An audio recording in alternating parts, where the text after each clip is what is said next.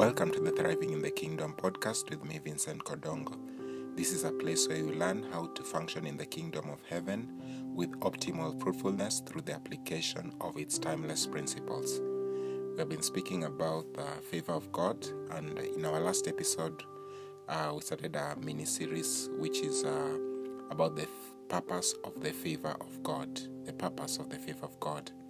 We discussed three of them. And the first is to place a mark of divine approval on a person. That is basically divine endorsement. The second was that the favor of God facilitates the fulfillment of the purposes of His purposes on earth without unnecessary hindrances. The third purpose of favor was that it was to enhance our dependence on God. Enhance our dependence on God. So in today's episode, we continue speaking about the purpose of the favor of God. As we said in the last episode, we said that if purpose is not known, abuse is inevitable, according to the words of Dr. Myles Munroe. So in today's episode, we're speaking about three more purposes of favor, three more dimensions of the purpose of the favor of God. So the fourth purpose of the favor of God is to express His unconditional love. To express His unconditional love. The way a person treats you is an expression of his true nature. The way a person treats you is the expression of his true nature. I'm not just talking about the initial times when people start dating. I'm speaking about somebody who knows you and who's comfortable enough to reveal who they are, to express themselves. So whether it's a wife, or a husband, a friend, a colleague who have been with around for some time, they're not pretending. You see, the way that person treats you reveals their true nature. If they say they love you, it's revealed in their actions, in their words, in the way they do a number of things, including even such things as praying for you. So let us look at what the scriptures say in Romans chapter 8 verse 32 in respect of God. It says that He who did not spare His own Son but gave Him up for us all, how will He not also along with Him graciously give us all things? Graciously give us all things. See, so speaking about God really pouring out His favor, that if He gave us His own Son, how then will He not give us also other things? Many other things. Graciously. That's by favor. So that expresses, remember the point is that the purpose of the favor of God is to express His unconditional love to us. So He gave us His Son Jesus without even us having done anything. We did not deserve it, but He chose to express His love to us. And we can see this also in Ephesians chapter 2. Ephesians chapter 2 from verse 1 to 7. This is what the scripture says. It says, as for you, you are dead in your transgressions and sins, in which you used to live when you followed the way of this world and of the ruler of the kingdom of the air, the Spirit who is now at work in those who are disobedient. All of us also lived among them at one time, gratifying the cravings of our sinful nature and following its desires and thoughts. Like the rest, we were by nature objects of wrath. So that's the state way in which we are in. So from verse 4 it says, but because of His great love for us, God, who is rich in mercy, made us alive with Christ, even when we were dead in transgression. It is by grace you have been saved. And God raised us up with Christ and seated us with Him in the heavenly realms in Christ Jesus, in order that in the coming ages He might show the incomparable riches of His grace expressed in His kindness to us in Christ Jesus. So you see, that is an expression that God releases grace. The word used in the New Testament for grace and for favor is charis, the Greek word charis. And so he's speaking about here about that by grace, by favor, we have been saved. So God is rich in love and mercy. Because of His great love and His riches of His mercy, he gave us the position of sonship through Christ Jesus. And we are seated with Christ in the heavenly places. So the thing is that favor expresses God's conditional love to us. Favor expresses the nature of God to his children, because we did not deserve this. So it's his riches of his love and his mercy. So that's the purpose of favor, to express that's the fourth purpose of favor, his unconditional love to us. The fifth purpose of favor is to distinguish God's children from other persons on earth and in the spiritual realm. The fifth purpose of the favor of God is to distinguish his children from other persons on earth and in the spiritual realm.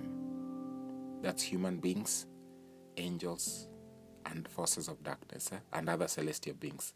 So God desires to display his wisdom, power, authority, splendor, and glory to non-believers, celestial beings, for example, angels, and the spiritual forces of darkness. He desires to display all these qualities that he has. He does this through his children in order to gain glory for himself. He's displaying how mighty he is, how glorious, his authority, his wisdom, and expressing himself in ways that they have not seen through us. And one of the ways that God does this is by pouring out his favor on kingdom citizens. He pours out his favor in kingdom citizens. If you read Ephesians chapter 3, verse 7 to 11, this is what the scripture says. It says, this is Apostle Paul writing to the church in Ephesus. He says, I became a servant of this gospel by the gift of God's grace, given me through the working of his power. Although I am less than the least of God's people, this grace was given to me to preach to the Gentiles the unsearchable riches of Christ, and to make plain to everyone the administration of this mystery, which for ages past was kept hidden in God, who created all things. His intent was that now, through the church, the manifold wisdom of God should be made known to the rulers and authorities in the heavenly realms, according to his eternal purpose, which he accomplished in Christ Jesus our Lord. So he says there in verse 10 that his intent was that now, through the church, the manifold wisdom of God should be made known to the rulers and authorities in the heavenly realms. See, so God wants to showcase us as the channels of his wisdom, of his power, of his glory, of his authority, of his favor. So favor is one of the dimensions, the ways in which God distinguishes his children from other persons on earth and even the spiritual realm. And you should bother to know that angels, as the scripture says in Hebrews chapter 1 verse 14, that angels are ministering spirits to those who are going to be heirs of salvation. That is us who are in Christ. We are sons of God. We have the royal family. So God wants to display who we are to the angels and to other heavenly beings and to the forces of darkness and to other human beings. And you have heard this sometimes also, the scripture speaking about creation longs to see the manifestation of the sons of God. Yeah, the manifestation of the sons of God. See, so the thing is, the thing is basically that the favor of God is used to distinguish us as his children to all these persons in the natural and spiritual realm. The sixth purpose of favor, which will be the last one, is to neutralize the pride of men before God. To neutralize the pride of men before God. God pours out his favor on people that he chooses to neutralize the pride of men before him. And let's look at what the scriptures say in James chapter 4, verse 6. The scripture says this. It says that God opposes. It says that, but he he gives us more grace. That is why scripture says, God opposes the proud, but gives grace to the humble. God opposes the proud, but gives grace to the humble. He does not just hate pride, he opposes actively. Yeah, so God hates pride and actively fights anyone who is full of it. He can't stand pride. An illustration of this from scripture, there are various illustrations from scripture, like we see Pharaoh when he held the Israelites back and refused to let them go, and with his pride, God destroyed Pharaoh's army, the best of his soldiers. He sank them into the Red Sea. After he had hardened his heart, he destroyed him, his power. We also see Nebuchadnezzar, who looked at the way he had seemingly accomplished much in his kingdom, and when he was proud, then God he released judgment against him and said that for 7 years he was going to go out and become like the wild animals. We also see this case in the case of Nebuchadnezzar was the king of Babylon, but now in the case of Sennacherib, when he came, the king of Assyria, when they came to attack Israel in the time of Hezekiah, he boasted and said, no, even the Lord could not save Israel. And because of that sense of pride and the mockery, Hezekiah turned to the Lord, and by prophecy it was said that Israel was going to defeat the king of Assyria and his entire army, and God released an angel who killed 195,000 people. So you can see that God hates pride, and he crushes anybody who's proud. He crushes the person. He opposes the proud. And so if you're being mocked and somebody is expressing pride, turn to God. God will intervene by his mercy, because God opposes the pride.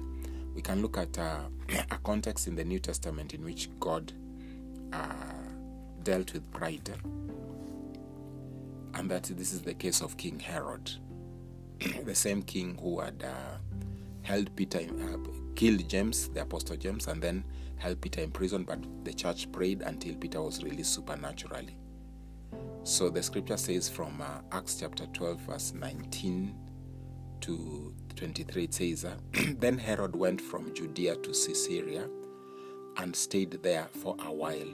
He had been quarreling with the people of Tyre and Sidon.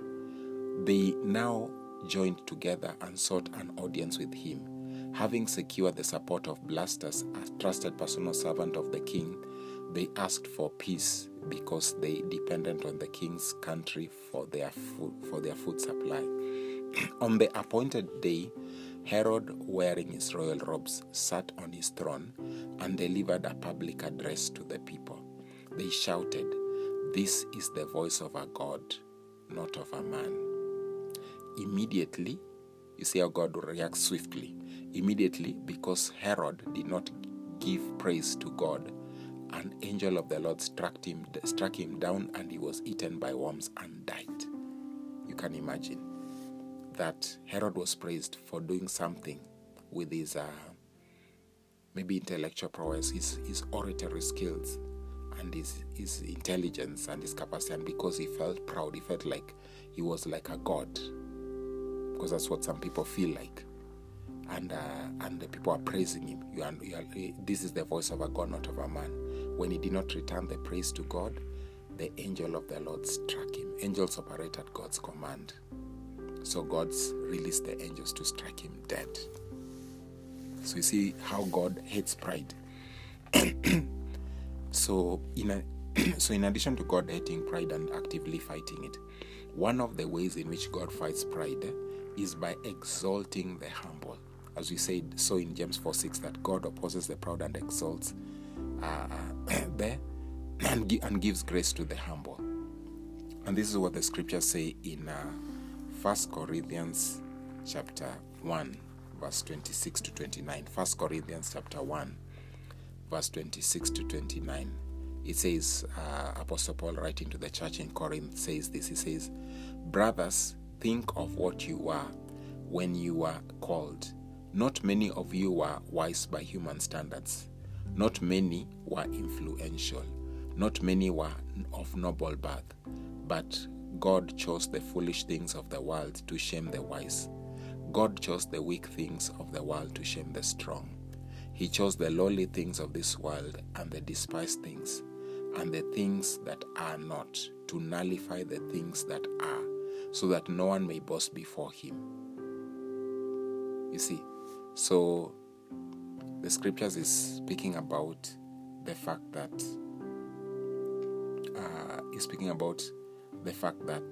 God overlooked the people who are noble of birth, the ones who are influential, the ones who are wise by human standards, and he exalted the lowly things. He chose the lowly things and the despised one. Why? So that he may nullify the things that are exalted by in the natural realm by human beings, and so that no one may boast before him. So people can feel that they have accomplished much. They are very educated, high professional qualifications. They have a lot of money. They come from families that are prestigious and have a good name, or countries that have citizenships that is privileged, and other things that exalt them, that make them seem like they're high. They have done a lot of things, including sometimes this pride can come from certain kinds of ministers or certain kinds of churches. They feel better than others. So what God will do, He'll overlook them, and He will raise people who seem like they don't matter, people who are the lowly, and exalt them so that no one may boast before Him. And so He will neutralize the pride. For instance, like in the time of Jesus, the Pharisees and the teachers of the law were very proud, and they were learned, and they looked down upon other people. And when Jesus came, He did not pick His disciples from the Pharisees. God chose not to have Jesus come through the system of the Pharisees and the teachers of the law, the religious system. He went through fishermen who were unschooled, and He raised them, and He made them apostles, to be leaders, the leaders of the early church, the initial group of believers. And they went to they impacted the world that we can feel that up to today. So you see, God picks the lowly, those who are down there, so that He will cause so that He will nullify the things that are. He will nullify those who feel like they are something. There are some great people beyond, by human standards. As we come to the conclusion of this episode, I would like you to ask yourself this, to reflect on this, that to what extent have you witnessed the purposes of the favor of God mentioned in this episode? To what extent have you experienced or witnessed the purposes of the favor of God mentioned in this episode being fulfilled in your life? For instance, the expression of God's unconditional love to you by His favor, the distinction, your distinction as His child from other persons, or the neutralization of pride of men, God exalting you even when other people who feel that they are more qualified or better than you, rising up. So God overlooking them and lifting you up even in their eyes. So you've been blessed by this episode. I would like you to share the same with a friend and subscribe. You can also share with family members, colleagues, on your social media platforms, whoever you think may benefit. And I also like you to give us feedback through the podcast platform from which you are listening to it from, or the email address provided in the show notes, or the social media platforms provided, the contacts provided in the show notes. I pray for you that the Lord will continue to give you deeper understanding on this subject of favor, especially this issue of the purpose of favor, and you'll align yourself, you'll align your prayers with the purpose of the favor of God. Because the scripture says that you ask and do not receive because you ask with the wrong motives. That is James chapter 4 verse 3. That you may spend it on your own pleasures. See, so that's the wrong motive. So the thing is having known the purpose of the favor of God, you can go ahead and ask Him and allow Him to express His love to you Allow him to use the favor of God to clear the way for you to accomplish his purpose for the favor. That's we are asking for, because as believers we have access to the favor of God already in Christ. So we have to ask, how do we unlock it? How do we enter into new dimensions of favor? How do we see this favor flowing in our life? Because you can have a gift that is given you, but you don't experience it. For instance, like salvation, you have to confess your sins and turn away from them and accept Jesus Christ into your life. That's what happens. Then you'll be saved. You believe in your heart and confess your sins, and you'll be saved as you turn around in repentance. So there are also keys that help in unlocking this favor that we have been ushered to in Christ.